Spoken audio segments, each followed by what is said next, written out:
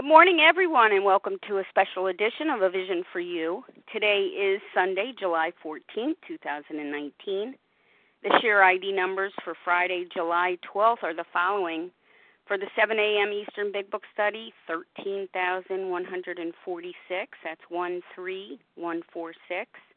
For the 10 a.m. Eastern Big Book Study, 13,148. That's 13148.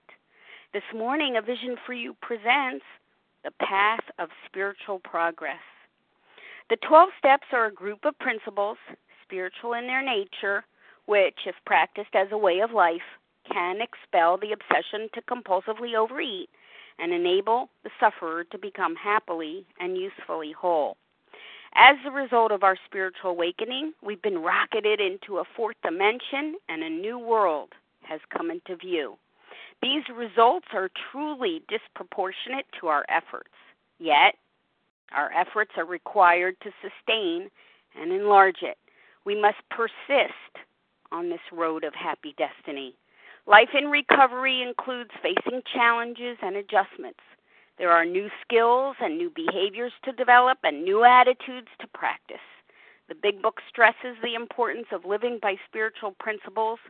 The steps continue to catalyze our inner growth, our new attitudes, and new spirit on this path of spiritual progress. Joining us today to speak about the path of spiritual progress is Elayne B, a recovered compulsive overeater from Massachusetts. Elayne B is faithful to our 12-step way of life, and she's here to share her experience, strength, and hope with all of us today. And with great pleasure, I welcome Elayne B. Thank you so much, Leah, for this opportunity, for all your service and everybody who does great service, and for your beautiful introductions. You're always so awesome. What a privilege to be here with you all. I really once waffle between a design for a living and the path of spiritual progress, because the path of spiritual progress is this design for a living. And I'm going to start off with a prayer and a promise. And so God, please direct everything that I say so that what is most useful for people here, from all the notes I've gathered and all the things that I've thought about, what's most useful for those that are here on the line and that may listen in the future. And this is part of my prayer. The page 100 promise. Page 100 promise. It's on page 100, the first paragraph, and I call it the 100% promise. Both you and the new man must walk day by day in the path of spiritual progress.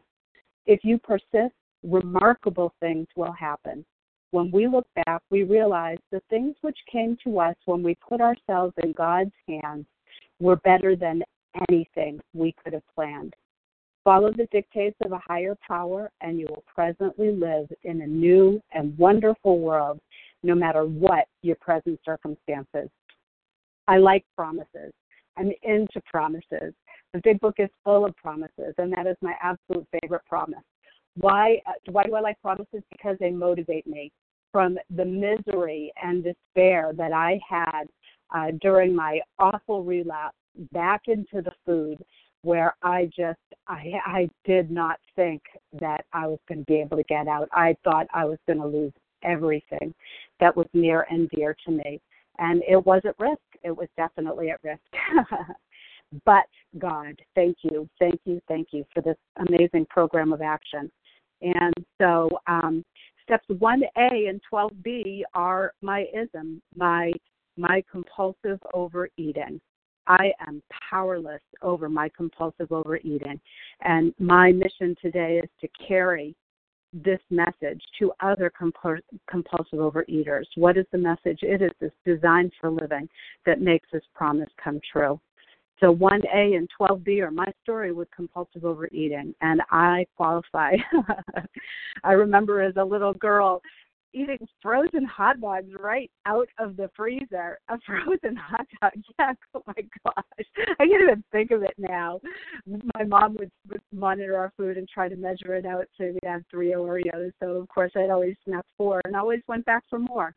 I'd sneak ice cream at night. I remember one year they made a cake for our neighbor, a birthday cake, and when I went to sneak some of the frosting off of that, I found out it was fake. I don't know what it was, but it didn't taste very good. And oh my gosh, I was so angry. The best times I remember as a kid is going to the beach and then afterwards having burgundy cherry ice cream at the spot in Carpinteria, California.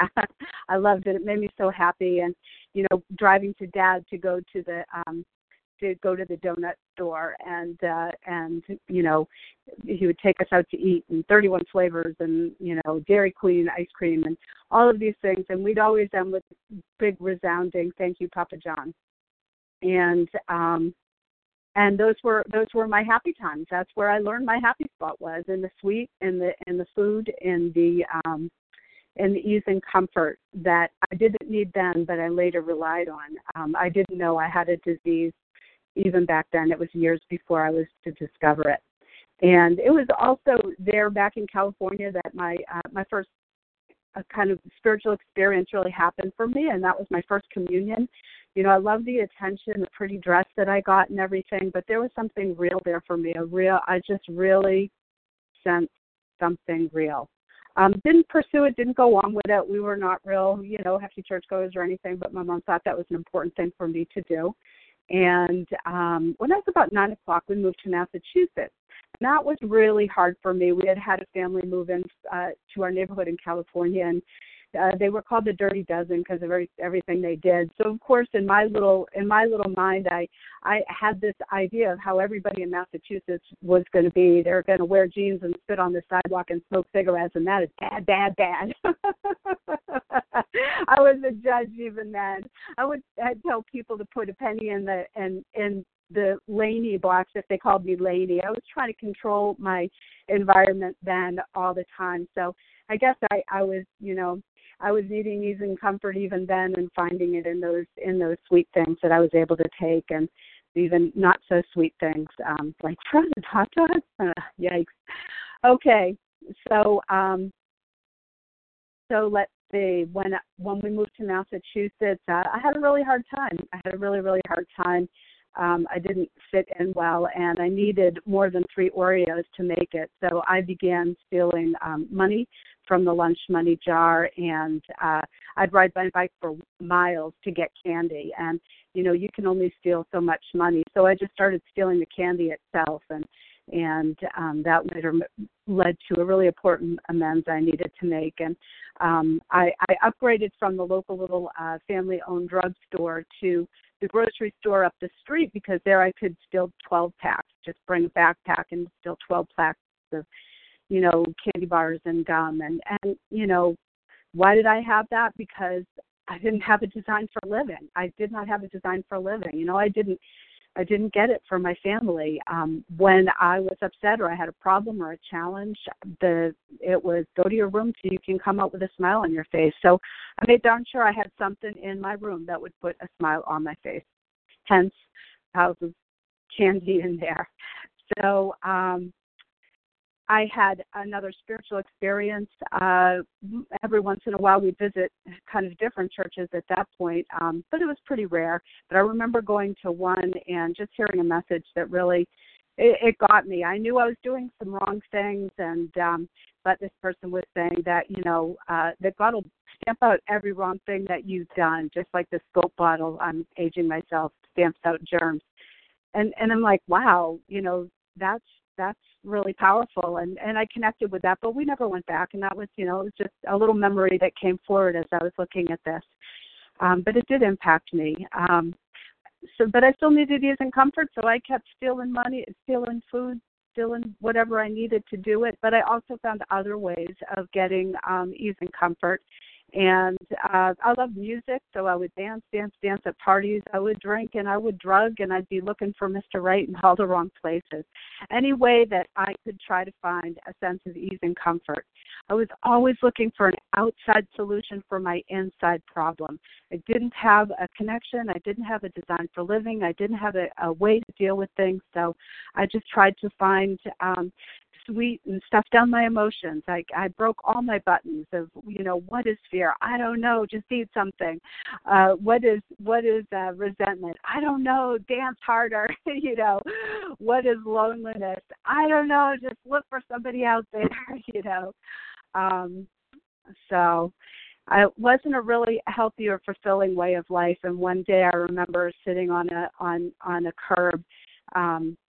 I was living in Texas at the time, and I really was suicidal. I'd written a poem that talked about, this house is just worn down and it's falling apart, and it's just, you might as well just tear it down. But but then I wrote, no, just don't tear it down, but build it up from without and within. And I'm sitting on this corner, and this guy comes out of his house and sits down and just says, there's, you're loved. There's a God that loves you. And so I don't know what happened. I didn't really pursue that too much at the time, but I did not long after that, because I woke up. I was leaving the bar at night. It was very common for me to do drugs and drink alcohol. And this is a compulsive overeating program. This whole time I'm eating nothing but sweets. I'm eating nothing but crap. But I'm just sharing that, that there was an intervention in my life. This is part of my spiritual experience. And so I woke up from a blackout, and I was inches away from a pole on a median in the middle of a 4-lane road. And my life was spared that day. I don't know how I got stopped, except, God must have done that. And so I did begin a spiritual search then. And I went to a church, and nobody would talk to me because I was a punk rocker. They didn't know what to do with me. So I stopped doing that, but I stayed close to God, and I built a relationship with them and continued my dear relationship with Eminem and Ben and Jerry and Sarah Lee and all the sweet ones, the Hershey's. I love the Hershey's. And, I didn't have a design for living. I did not know how to deal with life. I did not know how to access the ease and comfort that I needed. And so I still pursued those things. It didn't work for me. One day I had an 8-hour battle with God. I am not getting my way. This is not okay.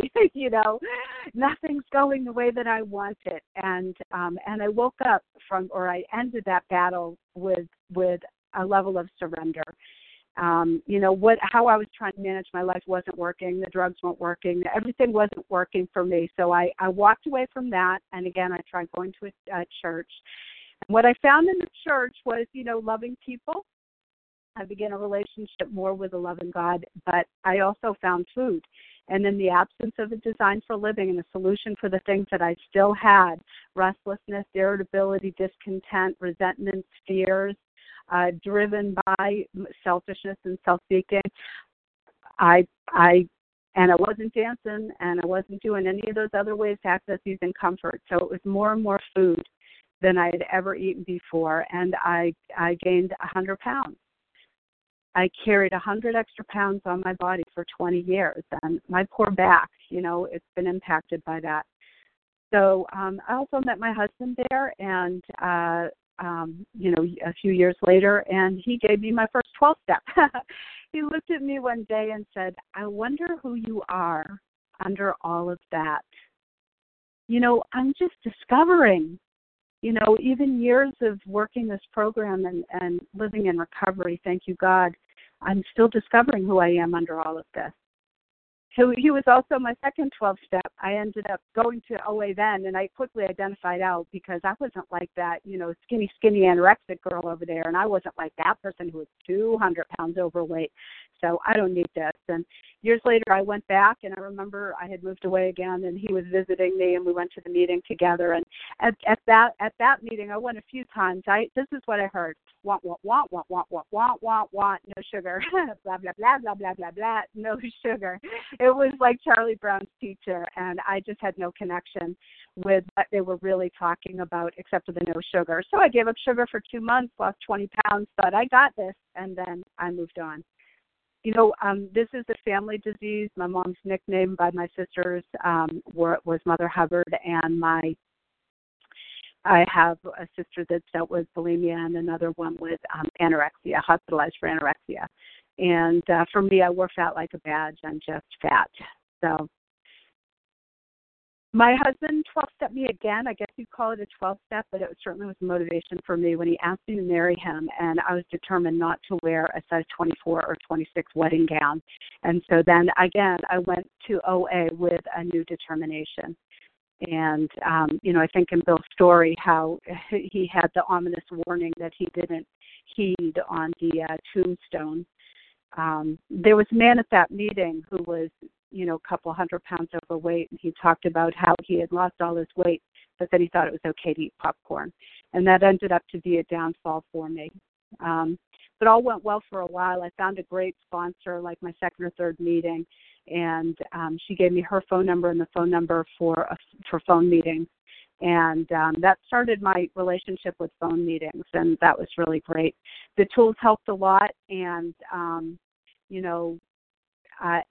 I was able to begin to get a hold and begin to lose weight. And my sponsor came with me and was with, I talked to her every day on our month-long honeymoon, and she was just great. She helped me figure out how to do this thing, and directed me to the tools and things like that. But I always saw that there was something different about the steps, and I would talk with her about that often too. And she was with me for a long time, including with the tug of war when I said I wanted to have popcorn as my starchy vegetable. And after a while, I just stopped telling her that it was popcorn. I just said, starchy vegetable, because, she knew better. She kind of, a little bit hesitated on having that be okay. So it ended up being a step in the wrong direction out the door. I had been trying to work the steps. There's many ways to work the steps, and the way that I was trying, the way that people do it around me, it takes a very long time to get through your 4-step inventory. And I spent 6 years with 3 sponsors and had to throw my workout away once and start over again. And so that was tough.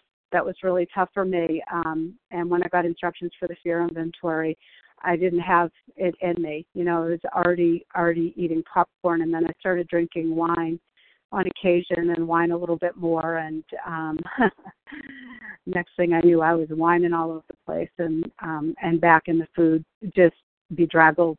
And I knew the steps were a solution. What I needed that I didn't have is that sense of urgency.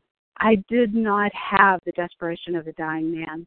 But by this time in this disease, my marriage was ruined. I couldn't stop the food. I had stuff hidden everywhere in my house. Wine, instead of buying, quart bottles, I don't know, I was buying bigger bottles, and my drinking was getting more frequent. I knew I needed to go to 90 meetings in 90 days, and there was a man at one of those meetings that I thought, I'll go to AA because I can't find, OA meetings every day. Man, I just knew I was about to lose it all. It was awful. And then on day 45, a friend of mine on this line, I was at my face-to-face meeting. She gave me the number for Vision for You. That was a Saturday. On Sunday, I listened, and Ruth was talking about plain insanity, and that's exactly where I was at. I could totally get it. And the next day, I heard dear Leah say, we used to get our ease and comfort from food. We found another way.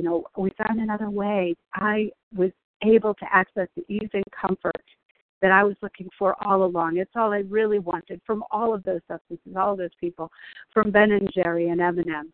And so I was desperate. I was crying. I remember on the phone crying and begging this woman to sponsor me. And she so graciously agreed to, and it was absolutely wonderful. And then, I'm talking to her about the food. What do I do? Can I have this? Can I have that? She's like, the food. I am a compulsive overeater. Why don't you call a professional?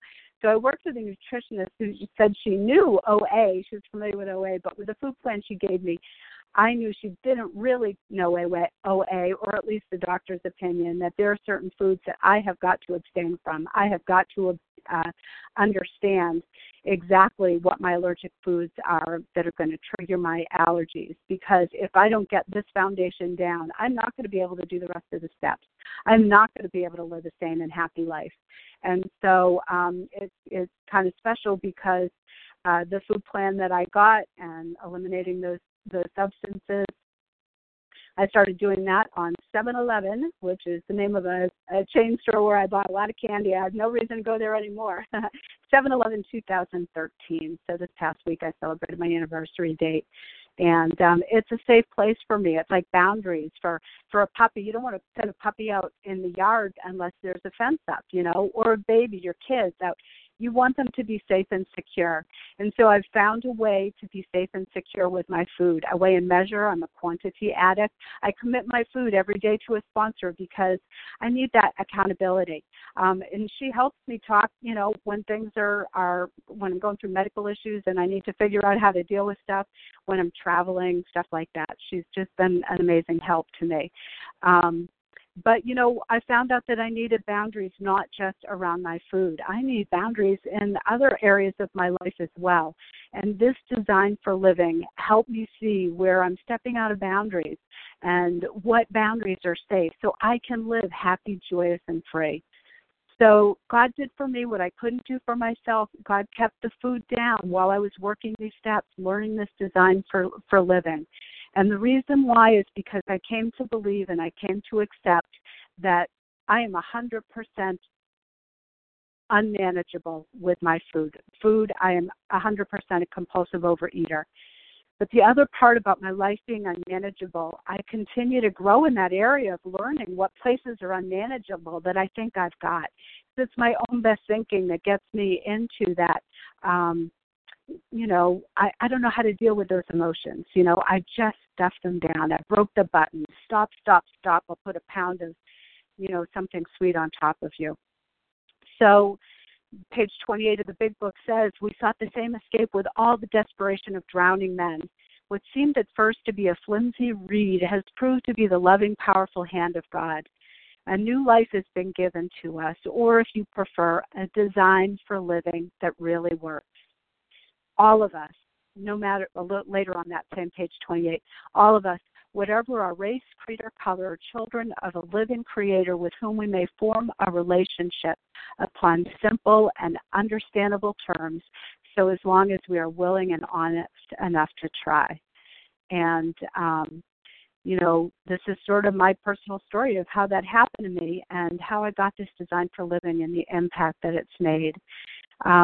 This relationship with spiritual experience, my relationship beginning with my higher power did feel like a flimsy reed. And there's been times since I got recovered, did the steps for the first time, that it sure has felt like a flimsy reed again, and I had to supersize my God. I had to come up with a new conception of God that was going to be big enough for this mountain that I'm facing, for this big wave that I got to get over, So this flimsy reed, I hung on to it with the understanding that I had, knowing that that there's more. There's more. I was stuck, and what I had was not enough. And so I love, again, principles. Promises. The employer promise. I absolutely love the employer promise. We have a new employer. He'll give us everything that we need if we stay close to him and perform his work well. I have repeated that hundreds and hundreds and hundreds of times. There's lots of ways you can identify and where you can start. You start with wherever you are, whatever you've got, to start this relationship with a higher power. You can look at your past experiences, what were good and what were bad. What were the God of your understanding that you want to keep, and what were the God of your misunderstanding that you cannot trust that God. You've got to let go. So that's what I had to do. I had to assess that God of my misunderstanding in my 4 steps and just get rid of that stuff, that garbage that was going to get in the way. So a new employer, but, the director, the principal, the agent, the father, if we sincerely take that such a position, we will have a new employer, and we will be given everything that we need, not necessarily what we want, if we stay close to him, spiritual progress, day by day. So that 3rd step prayer, I still start and end my day with it. And that ABC, I'm powerless over fill in the blank today. and my life is unmanageable, and I need your help, God. And that third step promise, the seventh step as well. I love on page 42 where Fred is telling us his story, and he tells us that I call it the great bait and switch, that, quite as important was to understand that God wanted to help me with all my troubles. So that's the foundation for a spiritual experience and a spiritual way of life. But what I needed to do is clear away the things that were blocking me from God, from myself, and from others. And all of that, starting with the God of my misunderstanding, that God that was standing in the corner of the room with a baseball bat just waiting to get me, if I did something wrong. That God, in my most recent experience, I realized that God had, that the script that I wrote for God, because I still write scripts for some people sometimes, that I wrote for God was something that I could not live up to, and that it was killing me. And so great to continue this journey by going through the steps and bringing other people through the steps, because every time we do, we learn something new. Every time we do, we learn something new. More will be revealed. So, one of the things that I love about step 4 is that column 3, which really validates why I'm sore. That really says, of course, this world and its people were often quite wrong. But to conclude that others were wrong was as far as most of us ever got. The usual outcome was that people continued to wrong us, and we stayed sore. The more we fought and tried to have our own way, the worse matters got. Page 65, these clear-cut instructions, they hit home. So I use Lori C's wonderful forms for going through the steps with my sponsor, and I use them when I sponsor people. But there's deeper ways that you can do this work. The Big Book Awakening process for Kay, all of these ways will dig a little deeper into that column 3 and really help us understand our motivations and what drives us and the delusions that have had so much power in our life. And so, I just got to say that I love so many people here that are, a woman I was sponsoring is still working on her 4th step now, and how many years later is it? I get choked up in tears in my eyes, and I just want to say something I heard in a meeting, which was, if the way you're doing the steps isn't working for you, find a way that's based on this big book, and there's different variations. It's okay to try it another way. It's okay. So page 64 says resentment is the number one offender. It destroys more alcoholics than anything else. From it stems all forms of spiritual disease. For we've not been only mentally and physically ill, we've been spiritually sick. When the spiritual malady has been overcome, we straighten out mentally and physically. What is that mentally? The obsession of the mind that the food is going to bring me to ease and comfort, that if I manage my life, that I've got the script, that I know what's right. Wrong.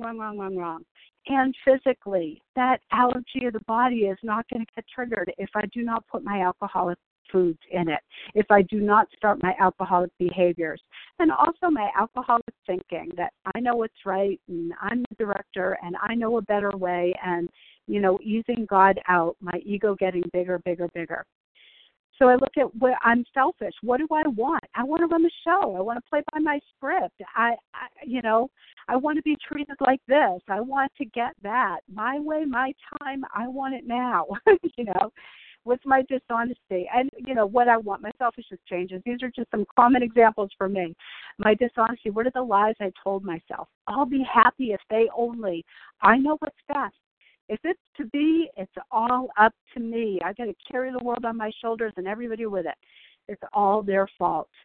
Are there lies I told to others? Or are there things I should have said which I didn't? Did I steal?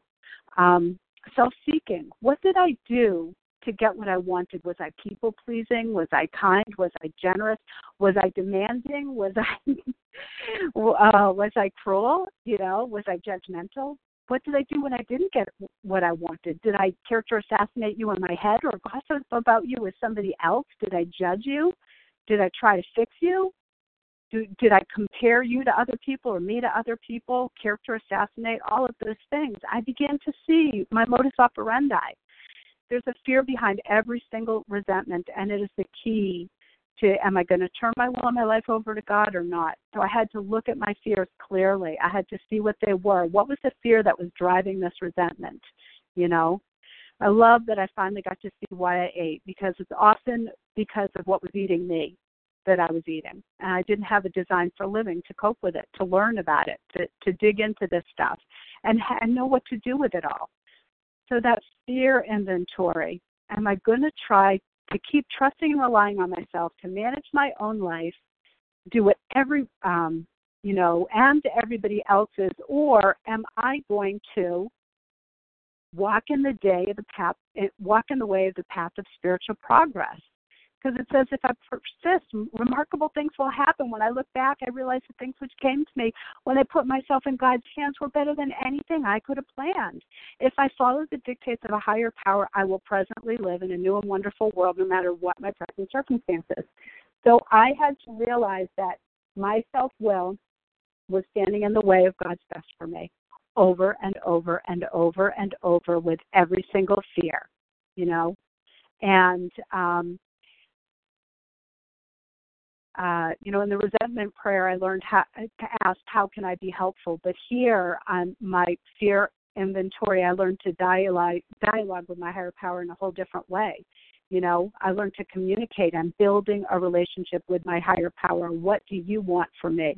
Letting go of the reins, letting go of the control. Rope burns on my hands because I really think I've got it, but I don't. And, I love being able to go to other people for insight with 10 steps, 11th, and talking to my sponsor and stuff like that. But I always have to come back to God, because page 98 says we simply do not stop drinking as long as we place dependence on other people ahead of dependence on God. So page 62 says, driven by 100 forms of fear, self-delusion, self-seeking, and self-pity, we step on the toes of our fellows and they retaliate. Invariably, we find we have made decisions based on self that later put us in a position to be hurt. And the alternative is, as we felt new power flow in, as we enjoy peace of mind, as we discover we can face life successfully, as we become conscious of His presence and we begin to lose our fear of today, tomorrow, and the hereafter.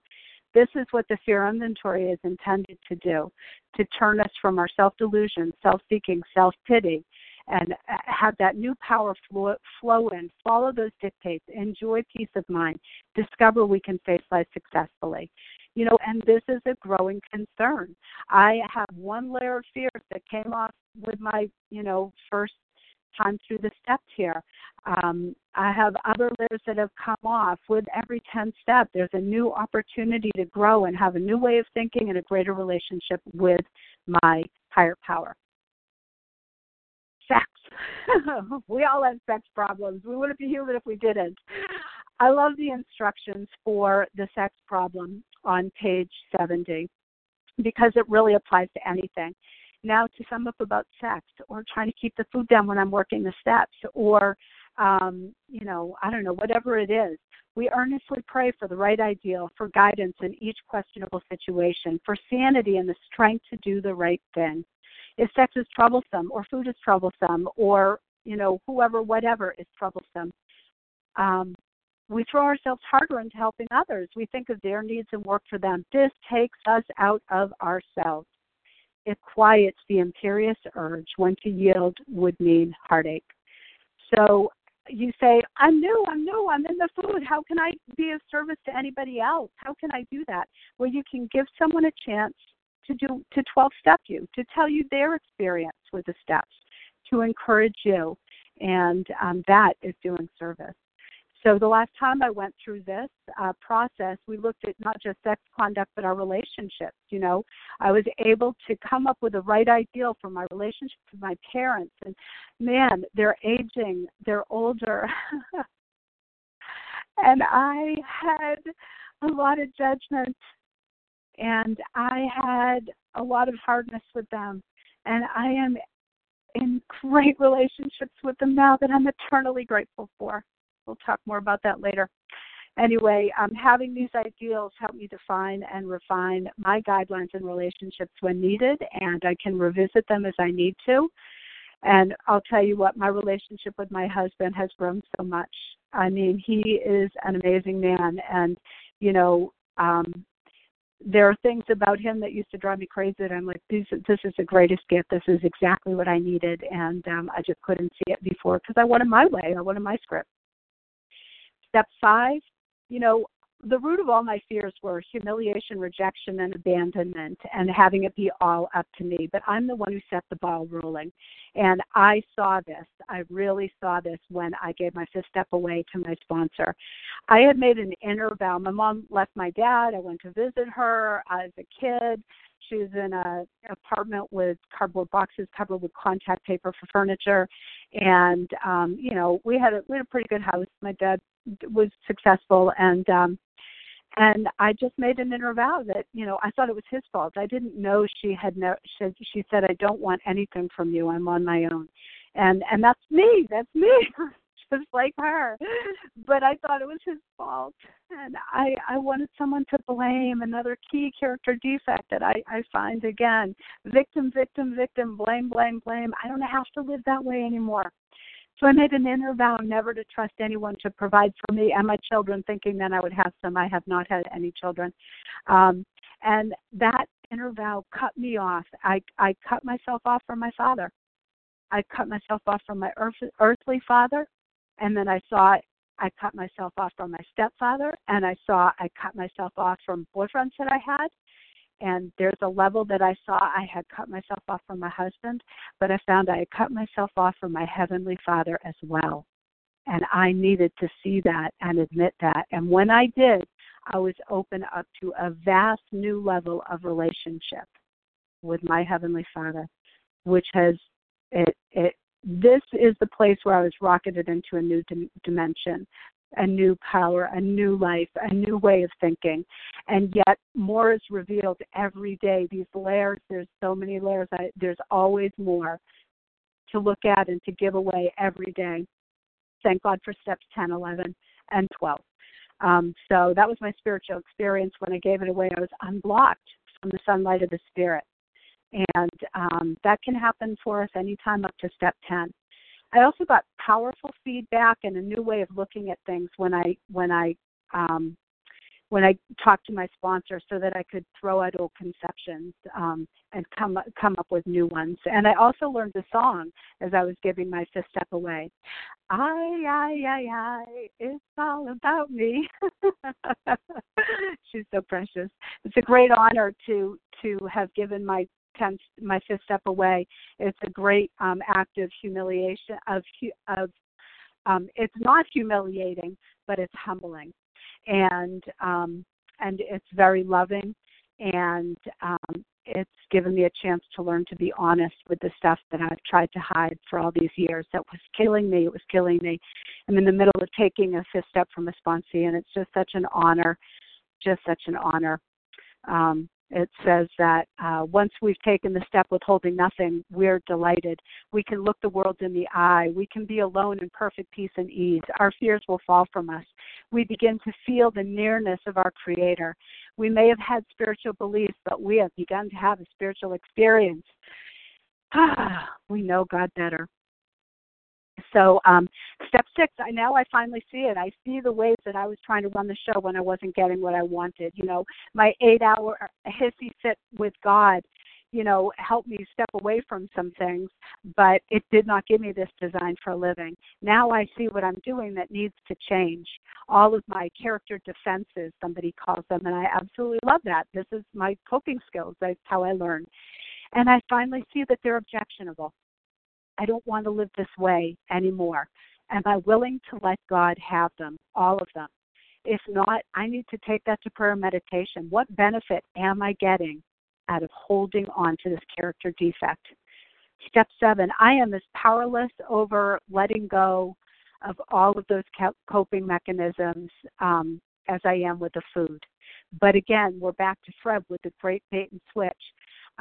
You know, God wants to help me with all my problems today. So I need to continue to grow spiritually in this area. It's a very important part of my spiritual path to look at how I'm selfish, self-seeking, dishonest, and afraid, to watch for it all day. Because like I said, I broke those buttons. I stuffed them with pounds of food. I kicked them with heavy dances. I did all these things to smash those things because I didn't know how to deal with them. But now I had to let those God-given instincts direct me, those physical responses and reactions, those emotions to be like signposts on the road to guide me as to what I need to do to restore my sanity, my ease, my comfort, So step 8, I finally got to take account for the damage I had done and became willing to go out and talk to them. Love your neighbor as yourself. I need to see how I would want to be treated, and I wasn't looking at it that way. I wanted to see how I wanted to get what I wanted, and I had to learn to really turn things around that day. If I'm judging someone today, would I want them to judge me? If I'm trying to fix someone today, would I want them to try to fix me? So just all of these ways, it's a design for living. It's a new way of thinking about things. Instead of me, me, me, it's all about me. So, and then going out and face to face. Wow, tough stuff. Tough stuff. That woman whose store I stole the candy from, she didn't want to talk to me. When I talked to her, she said, "I'm afraid of you. I was afraid every time you came into our store because I knew you were going to steal from us. I told my children about you."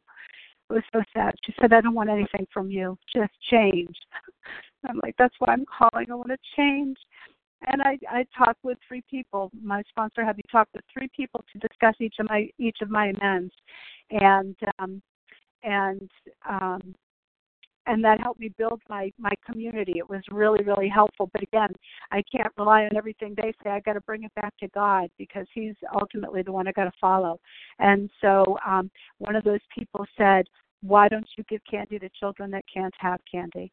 And so I provided enough candy for, I thought it was going to be for one party, for 200 orphans to have candy at a party. I thought they'd get 3 pieces each, but she's like, "No, we'll do it for 3 occasions and we'll give them 1 piece each." I'm still have that thinking, but thank God not that kind of eating anymore. So, and again, the most meaningful ones have been through my mom and my dad. I did, make amends and financial restitution and some different things with them. But it's just living amends. It's living a different way. It's not ain't it grand as the wind stopped blowing. There's a long period of reconstruction ahead. We must take the lead. Page 83 says the spiritual life is not a theory. We have to live it. Our behavior will convince them more than our words. We step on the toes of our fellows. So I don't want to step on any toes anymore. And so my dad is in a wheelchair. He's not able to say complete sentences. He has Alzheimer's. He cannot feed himself. He can't do anything. And, he's advanced in the state, but it's been over this time of his illness progressing that I've fallen more and more in love with this man. And one day I got everything I wanted when his caretaker was walking him through the kitchen. I didn't need this, but I wanted it. And he pointed at me, stuck his arm straight out, pointed at me. He goes, you. And I'm looking at him, and he goes, "I love you." It was so beautiful. And it was everything I ever wanted. It filled up years and years and gaps. It was exactly what I needed. But I loved him. I chose to love him beforehand. It was just a beautiful, beautiful extra bonus. And my mom, I have a beautiful relationship with her. I talk nearly every day. We share similar, trust in our Savior, and we love to talk about Him and pray. And so, okay, step 10, watch for selfishness, self-seeking, dishonesty, and fear. I've already said I broke those buttons. I need this reminder. Look for it. Learn what this is. Learn what it's like. Learn how to deal with it. Deal with it at once. The instructions are watch for it, Ask God to remove it, discuss it with someone, make amends quickly if you've harmed anyone, and resolutely turn my thoughts to somebody else I can help so I don't turn back and wallow in it, So I remember my sponsor saying it's sort of like getting poo on your shoe. You step on dog do, you stop and you clean it up. And it's like, if I don't do that, I'm going to attract something stinky around with me every single day. And it is, that's not the way I want to live. Well, how I want to live is this other part of step 10. Every day is a day we must carry the vision of God's will into all of our activities. How can I best serve you? Your will, not mine, be done. This is the proper use of my will. Finally, a design for living. Somebody tell me how to use this will that I've got. It's not to get my way. It's to follow someone that's motivated by nothing but love. Oh my gosh. Page 85. We will see that our new attitude towards liquor, towards food, has been given us without any thought or effort on our part. Step 10, promise. It just comes. That's the miracle of it. We're not fighting it. Neither are we avoiding temptation. This is how we react so long as we keep in fit spiritual condition, as long as we continue with this spiritual life by doing these steps, It has to continue for a lifetime. Page 85 says, much has already been said about receiving strength, inspiration, and direction from Him who has all knowledge and power. If we have carefully followed directions, we've begun to sense the flow of His Spirit into us. To some extent, we have become God conscious. We have begun to develop this vital sixth step, but we must go further, and that means more action. And even here today, it was October. It was Columbus Day weekend at Lori C's retreat in Framingham, Massachusetts, where I got to go see my food sponsor sitting right there at the table with me, my very first food sponsor. And that was where I did my last ninth step that time, and I took my first sponsee, and I'm still growing, I'm still developing this vital first step. But I love the clear-cut instructions in step 11 that this design for living, and my spiritual development cannot continue unless I keep doing this. And I love this God of second chances because if I climbed in bed with poo on my shoe and I don't even know it, or I'm just trying to ignore it, or whatever, my 11th step gives me a chance to take care of that before I do. Most days I do a written 11th step with a precious friend in this community, and my writing sometimes helps me go deeper. I also revisit 10 steps that I may have taken through the day and that I took through the day, and that chance to get anything I've missed. And with this community, if something big comes up that I need to talk to somebody about, I can call someone in California or Arizona or Colorado or wherever, and I'm not waking them up. So it's great. I need to ask those questions. Have I been selfish, self-seeking, dishonest, and afraid? Have I kept anything to myself that needs to be discussed at once? Do I need to make an amends? Have I been kind and loving? What could I have done better? Have I been only thinking about myself, or doing what I can do? I also do a God sighting. Writing how I saw God show up at that day, and writing a list of five gratitudes to God every day also builds my relationship and helps me see how that God is showing up for ways that I can't do for myself, way above and beyond the food, or helping me not become a powerless victim today or try to run the show. So in the morning, consider my plans for the day. Ask God to control my thinking. There's a verse I love that is, the mind controlled by the Spirit is, I shouldn't quote a verse from non-approved literature. So divorced from self-pity, dishonest, and self-seeking motives. My thought life is on a higher plane when it's divorced from wrong motives. So page 164 says, ask Him in your morning meditation what you can do for the man who's still sick. So I do that. I actually have a number of things that I've added to my step 11 because I need to retrain my brain. I need new ways of thinking. And this is the other thing that I absolutely love about step 11 on page 86, paragraph 3. We may face indecision about our day, so we ask God for inspiration and intuitive thought or decision. We relax and take it easy. We don't struggle.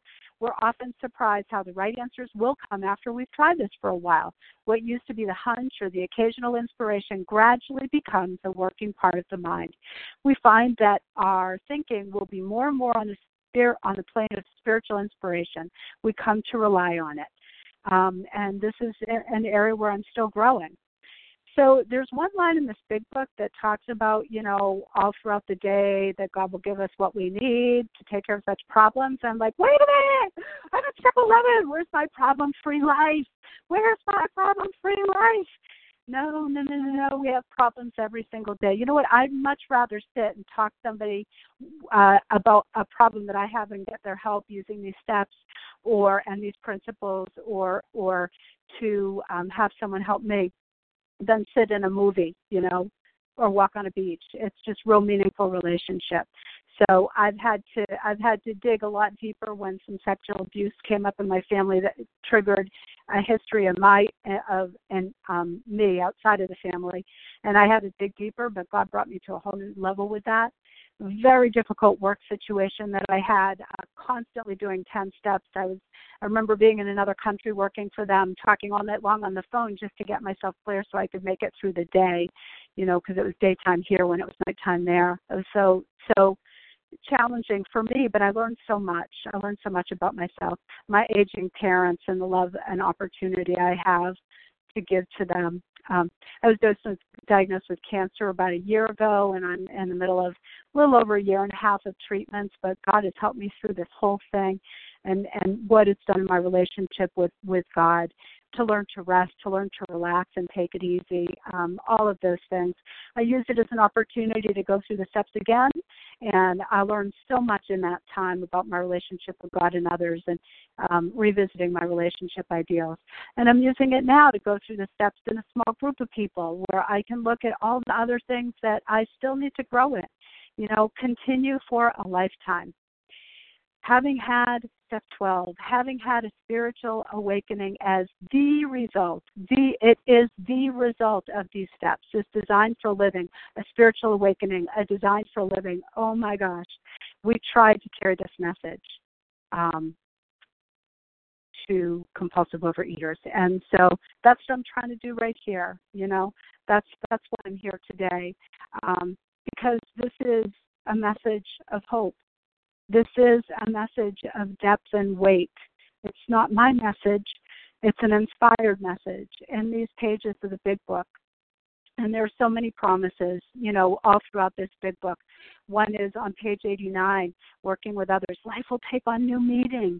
To watch people recover, to see them help others, to watch loneliness vanish, to see a fellowship grow up about you, to have a host of friends. This is an experience you must not miss.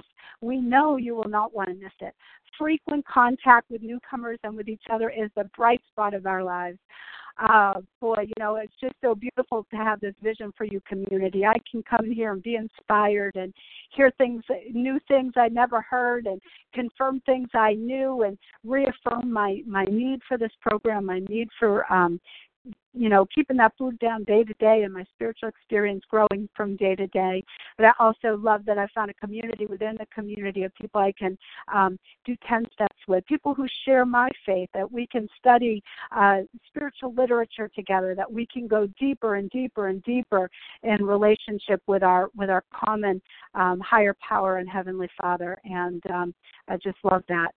So many of my sponsees I'm still in touch with, and have met some of their sponsees, and it's just really so awesome. Some of them I'm not in touch with, and shout out to you. Give me a call.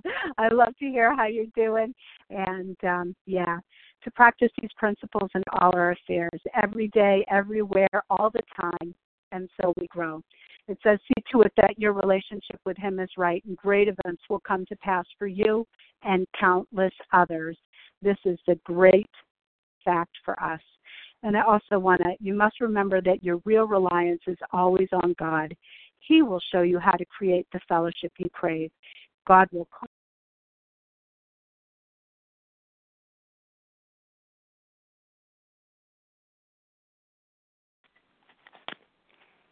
Elayne, we seem to have lost you. Star 1 to unmute.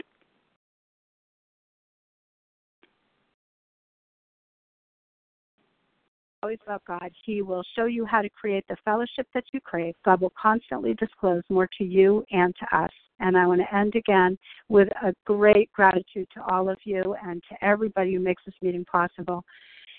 Both you and the new man must walk day by day in the path of spiritual progress. If you persist, remarkable things will happen. When we look back, we realize the things which came to us when we put ourselves in God's hands were better than anything we could have planned. Follow the dictates of a higher power, and you will presently live in a new and wonderful world, no matter what your present circumstances. Thank you so much. And I pass. Thank you, Elayne, for inspiring all of us this morning. Thank you for carrying a message of depth and weight and hope and possibility this morning. Much appreciated. Elayne's contact information will be given at the conclusion of this recording, so you'll stay tuned for that, please. We will now transition to question and answer segment. You can pose a question by pressing *1 to unmute. I need your first name and the first letter of your last name as well, please.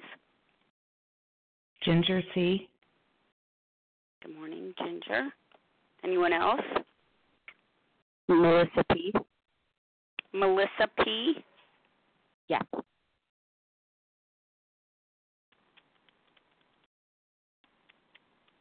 Okay. Anyone else? Let's start off with Ginger C. Go ahead, Ginger. Good morning.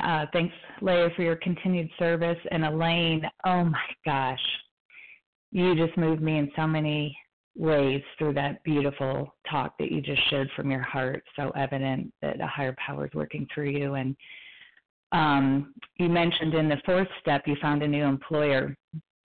And I'm just curious if you can elaborate a little bit further on how did you find this power that you can fully rely upon?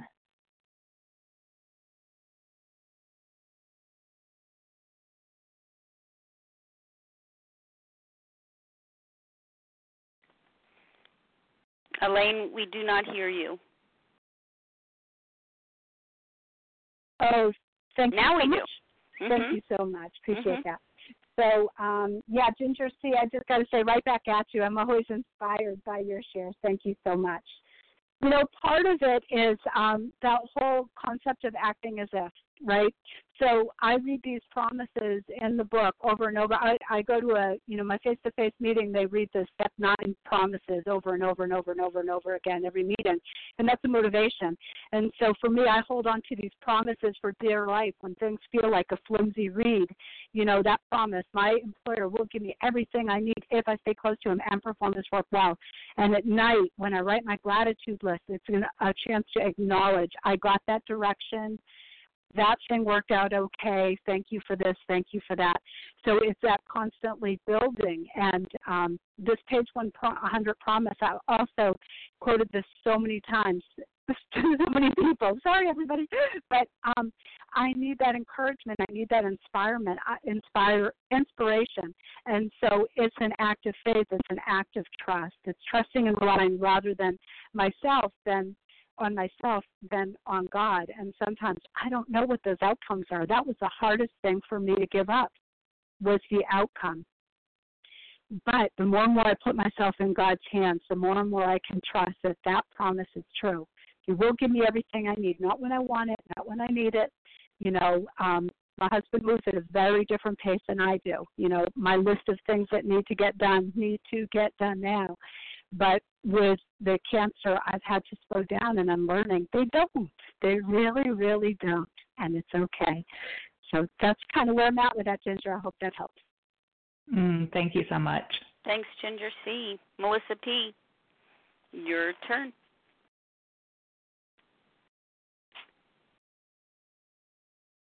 Melissa P., *1 to unmute. Can I be heard? Now I hear you now. Okay, perfect. I hit mute on my iPhone. Sorry. Elayne, thank you so much for your share. I'm sitting out on my back patio with the sun shining on my face, just taking in everything you say, and what a gift from higher power to hear what you are saying this morning.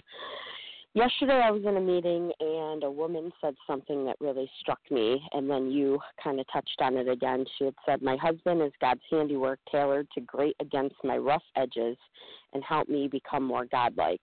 And then you speaking about your work with your husband today, and I know you just touched on it a little bit to Ginger's question. But if you could speak a little bit about the work that you did around improving your relationship with your husband, because that's the situation that I'm in right now, trying not to do a better job than God, always fighting the urge to think that I need to be the general manager of the universe.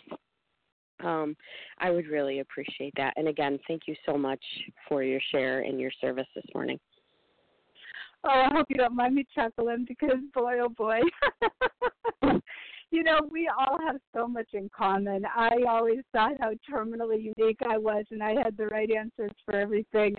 And you know, boy, I am not alone out there. But, you know, yeah, and the greatest thing, you know, I was thinking this morning, I was, you know, meditating on this higher power that made butterflies and flowers and birds that go tweet, tweet, tweet, and also made lions and tigers and bears. Oh my, it's like, why did you do that? Why did you do that? I don't know. I don't have all the answers, but I know who does, you know. And so when I became, you know, I knew my husband for 16 years before we got married, and you know, now we just celebrated our 15th anniversary, and so the longer I'm with him, the longer I see how perfect he is for me. And I love the story in the big book about the magic magnifying mind. Page 4, I think it's 416, acceptance was the answer, and it talks about on page 420, I must keep my magic magnifying mind on my acceptance and off my expectations, for my serenity is directly proportional to my level of acceptance. When I remember this, I can see I've never had it so good. Thank God for AA. And, you know, it just chokes me up because the things that drive me crazy about him are areas that I'm resisting about God doing in me. And some of those are slowing down, taking our time, thinking about decisions before we make them, asking for help, being patient, and also when we clean the dishes and who's going to clean them. So the other thing, you know, there are other programs that can help with our thinking, but those are some of the things in that guide about, you know, how would I want to be treated in this situation? You know, this person is sick, the sick man's prayer, and I have prayed everything that I want for myself be given to him. I haven't counted, but probably 1,000 times, you know. So I need to lean into my higher power when I don't accept something, because that spiritual action is showing me that there's something wrong in me. And again, I broke all those buttons, so I have to fish around and learn what's wrong in me. You know, so if I'm disturbed, I need to figure out what it is in me, and just going through those steps help me do that. And again, that third column, you know, digging deeper into the third column of the 4-step resentment inventory has revealed a lot to me about, you know, the instincts that are impacted and how I'm trying to direct the show, that I need a new way of thinking. And so thanks for the question, Maureen. Great question. Thank you very much. Thanks so much. Who else has a question this morning for our speaker, Elayne B? Star 1 to unmute. Anita B. Anita B. Deborah M. Deborah M. Leslie M. Leslie M.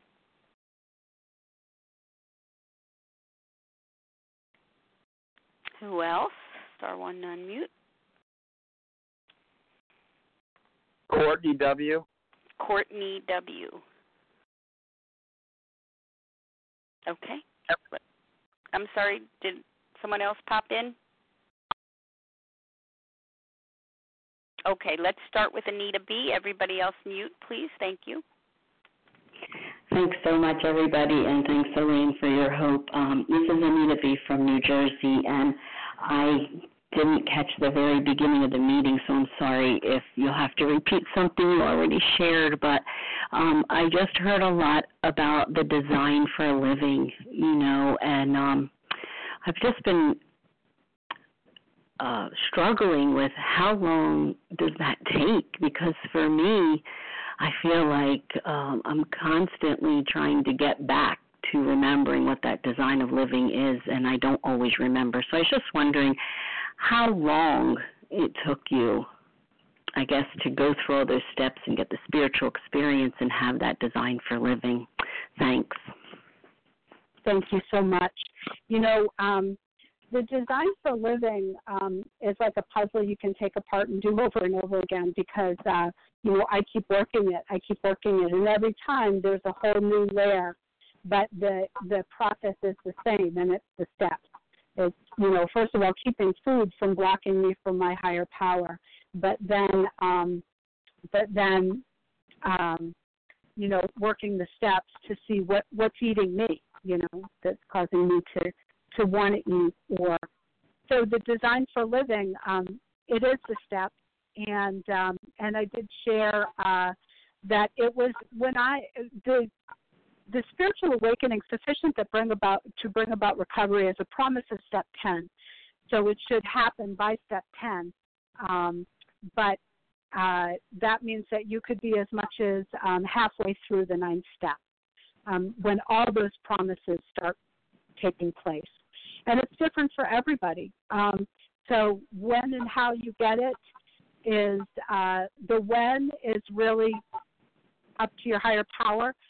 The how is by working the steps. And the how to continue having it and maintaining it is by continuing to work the steps. And all 12 steps. And I hope that answers your question. Thank you, Anita B. Deborah M. Star 1 to unmute. Hi, this is Deborah M. We hear you. Okay. Mm-hmm. Thank you so much for your share. It's a great morning. And you spoke about, and you quoted the big book somewhere, but you quoted about when you did your 10 steps, although you went to people, as you should, you gave your 10th step away, but then you had to go back and really work with your higher power on that. And then you quoted a place in the big book about your, people or without people, you just can't pick up. Could you just elaborate on that a little bit? Thank you. Yeah, I would love to be able to just have somebody I could pick up the phone who'd always give me the right answer of everything that I should do.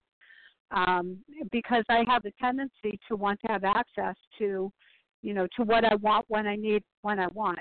Page 98, paragraph 1 says, we simply do not stop drinking as long as we place dependence on other people ahead of dependence on God.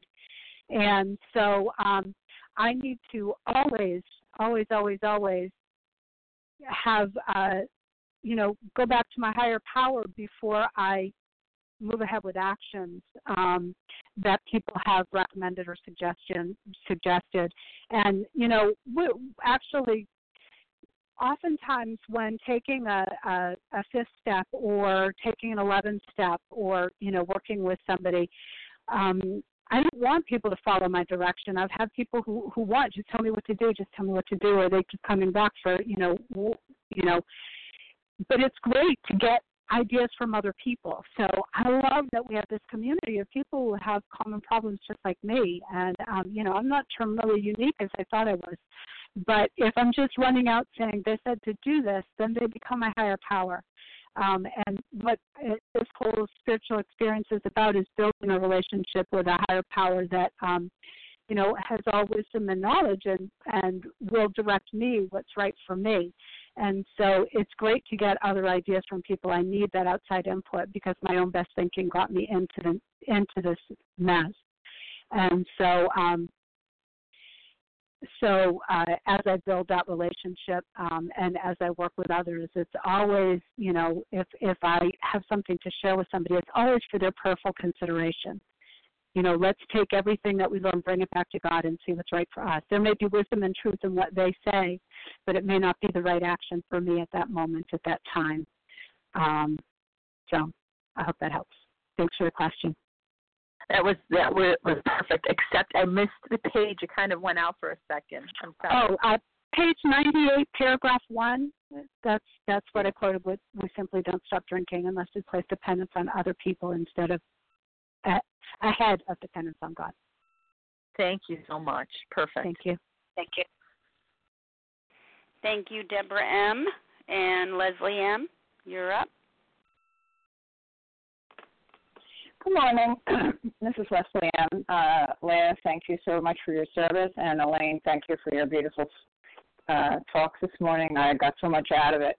I was just wondering, I've just started with a couple of new sponsees, and I was just wondering what how you start with people to see if they're ready and willing to do the program. Thank you. Thank you so much. I start with reading the doctor's opinion, and I pause at certain points and ask them to identify in. Have you suffered alcoholic torture? Tell me all about it. Tell me their story. I want to get them back into that place of desperation to see, this is a deadly disease, and, do you really have power? What means have you tried to control it?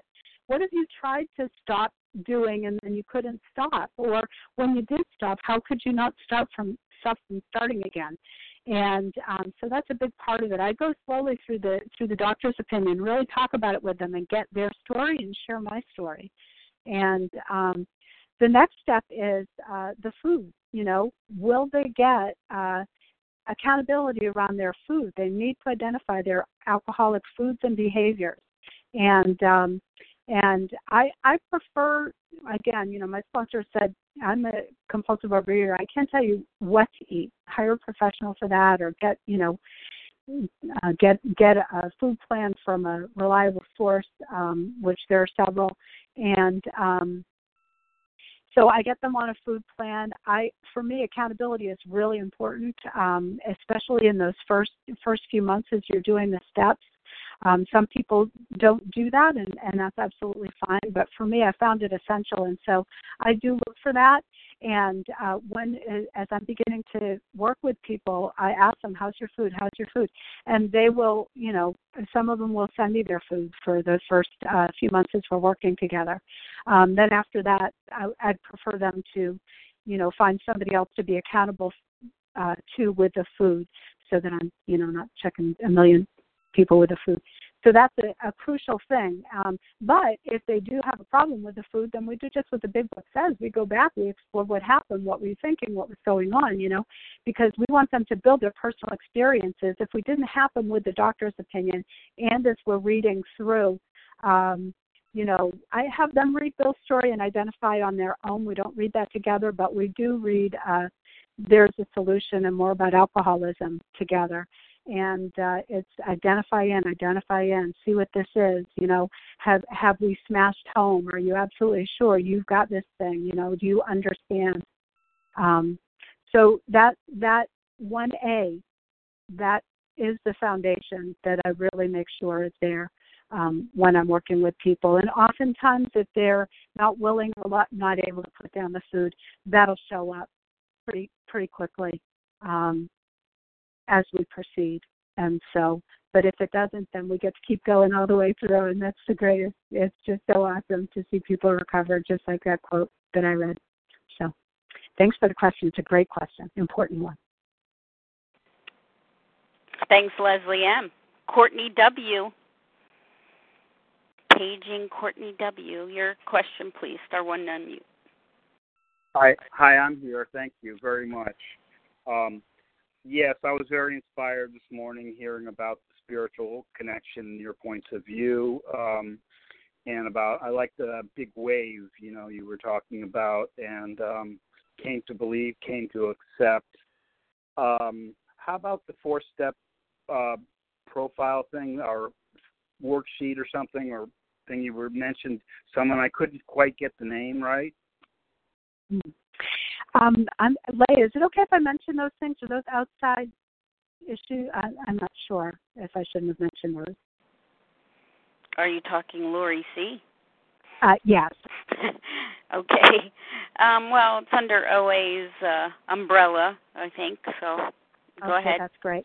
So, Lori C., who is a common speaker on Vision for You and a common wonderful speaker at our amazing conferences, has a website called oabigbook.info, and he has provided forms that lay out the instructions beautifully that you can use to walk through those inventories, as well as steps 8 and 9.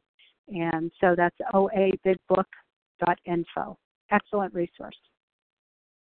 Thank you.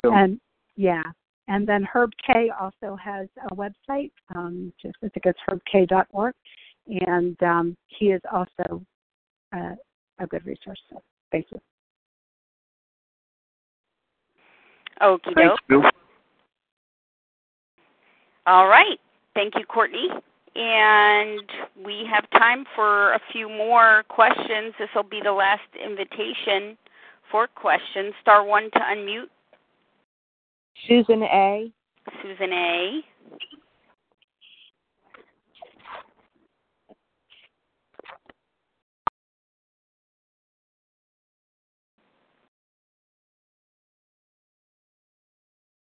Anyone else? Star 1 to unmute.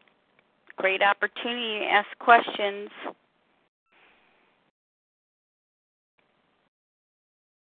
Going once. Twice. Anita J. Oh, Anita. Okay. Anyone else in addition to Susan and Anita? Summer D. Summer D. Michael M. Gotcha, Michael. Okay, that's a great group. Let's Vicky T. Oh, and Vicky T. You squeeze right in. Okay. Okay, sure. Okay, everybody mute, please, except for Susan A. Hi, Leah. Can you hear me? I hear you well. Thank you. Elayne, thank you so much. It was, I loved your message of hope, and I loved the enthusiasm with which you delivered it. This is probably a very quick question. I might have missed something. What do you mean by 1A to 12B? I didn't ever know there were letters involved. Oh, they're not. They're my own silliness. Okay, so 1A, and I'm looking at the steps, and they are on page 52, is it? 59. Okay, 1A.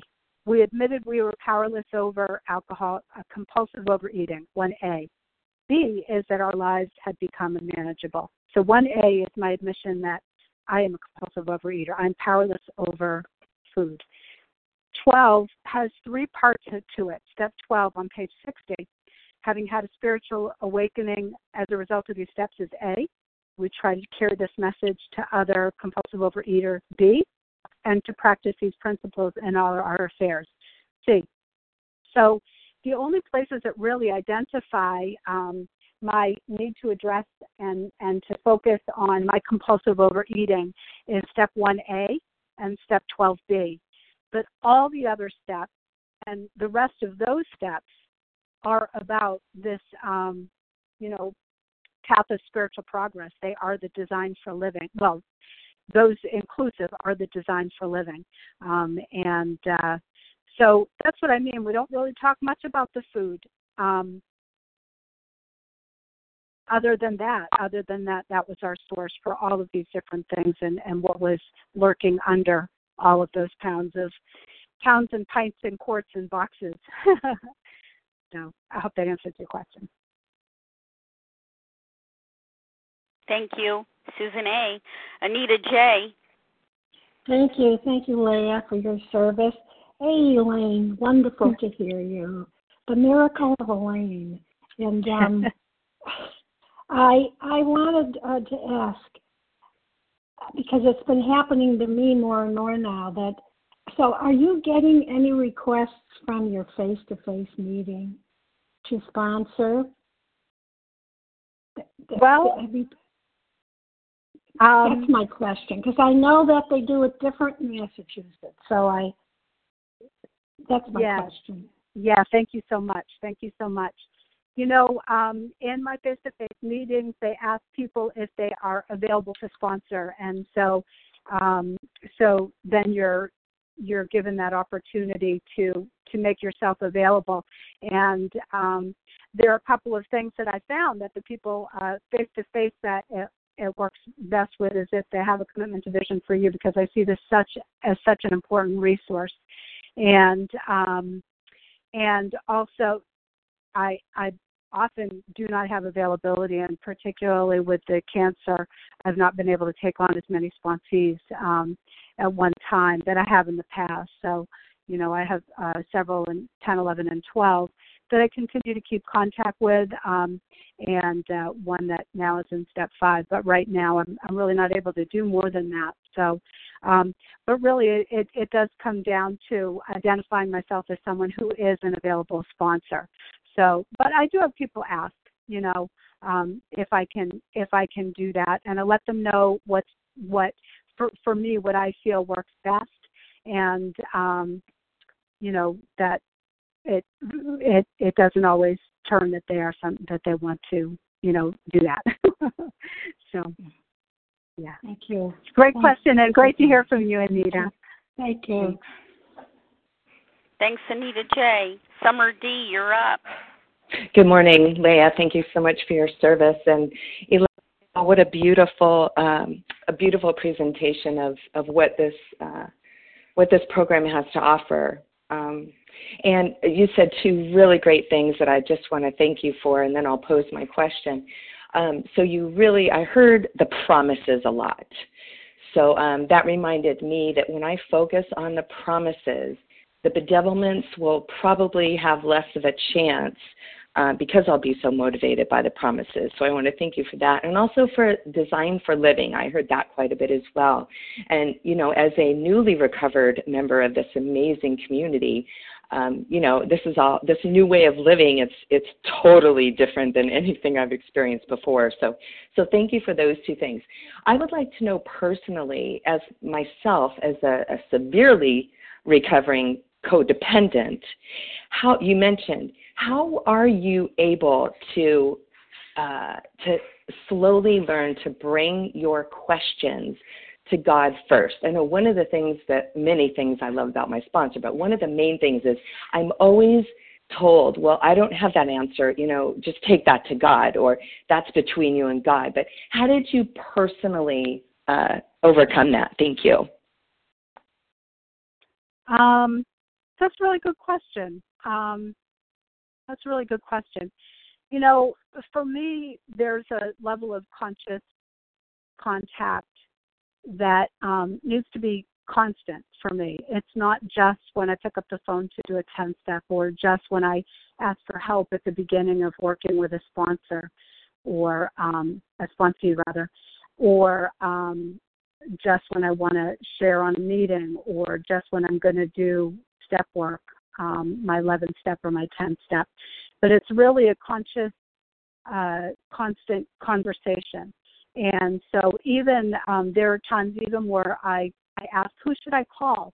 It's been stunning, some of the 10 steps that I've done, that, you know, going through very unique experiences and feeling directed to call somebody who has gone through the exact same thing, or something very similar, or who has an insight that I really need.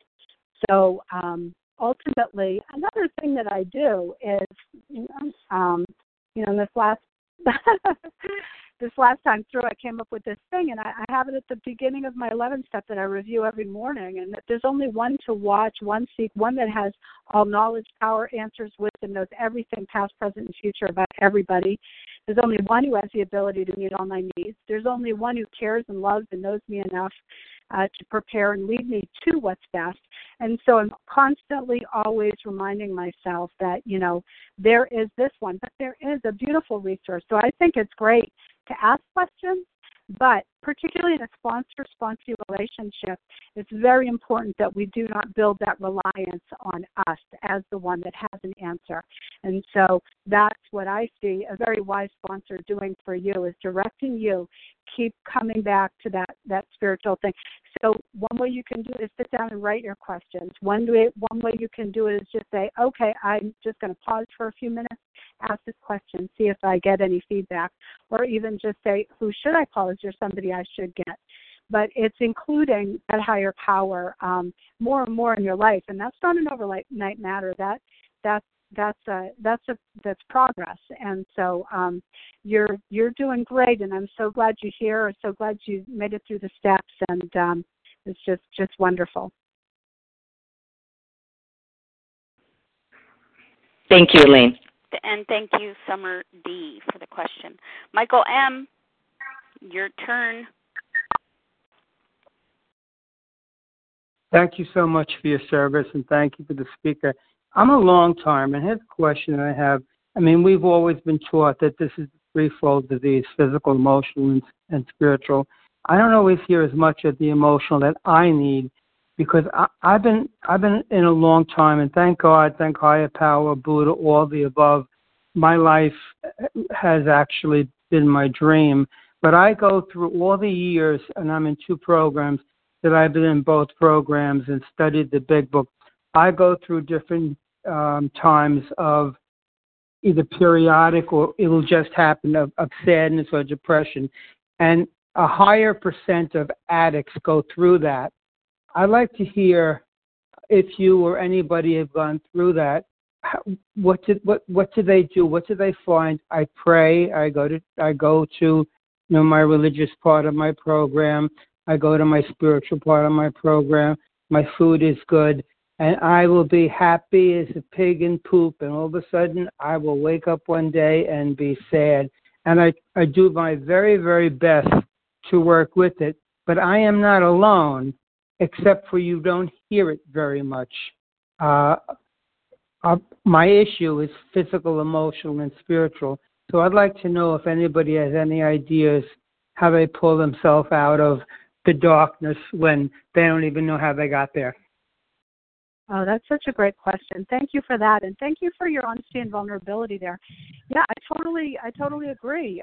Emotional sobriety is really is really something that's important, and these steps are the ways that I have found that I've definitely had a lot of feelings when the whole issues of sexual abuse came up, my work challenges, cancer, issues in the home, and I definitely have days where I'm just really down. And one of the things that I need to do is allow my feelings, accept the fact that I have these feelings and allow them to be expressed. And, I always thought that feelings were bad. Bad feelings were bad, and you needed to sweeten them up or stuff them down. That's how I broke all my buttons. I didn't even understand really, that I was driven by fear, or that I was angry or upset, or that I had felt hurt by something somebody did or didn't do.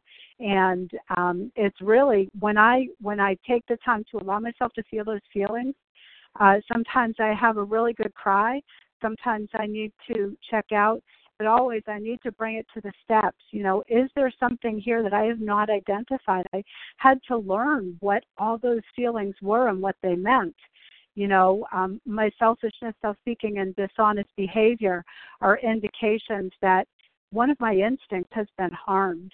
And again, that column 3 work is really helpful in going deeper for me to see where these feelings come from and to get in touch with what felt threatened in me, to bring about that deep, deep despairing feeling, or what fear and delusion is driving me to think that, everything's hopeless. So a lot of it is just, getting back with the higher power, giving myself time. However, there are times when the feelings are very severe, that some of the things that we've experienced, emotional trauma and things like that, the Big Book does says that there's a place both to go outside for religious help, but also to go outside for professional help, and that doctors and psychiatrists sometimes are, they're there to help with those type of things. And so that is another thing that we can explore. Again, I just want to always bring those things back to my higher powers. What's your direction? What would you like to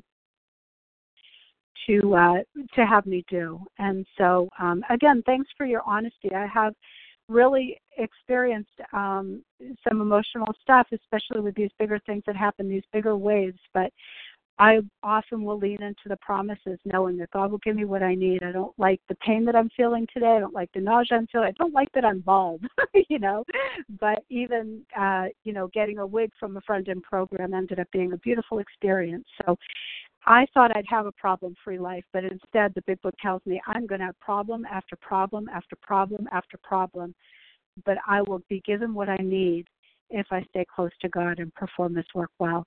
And sometimes that means reaching out beyond myself for professional help or wisdom from spiritual leaders, or making a call to somebody I feel inspired to do.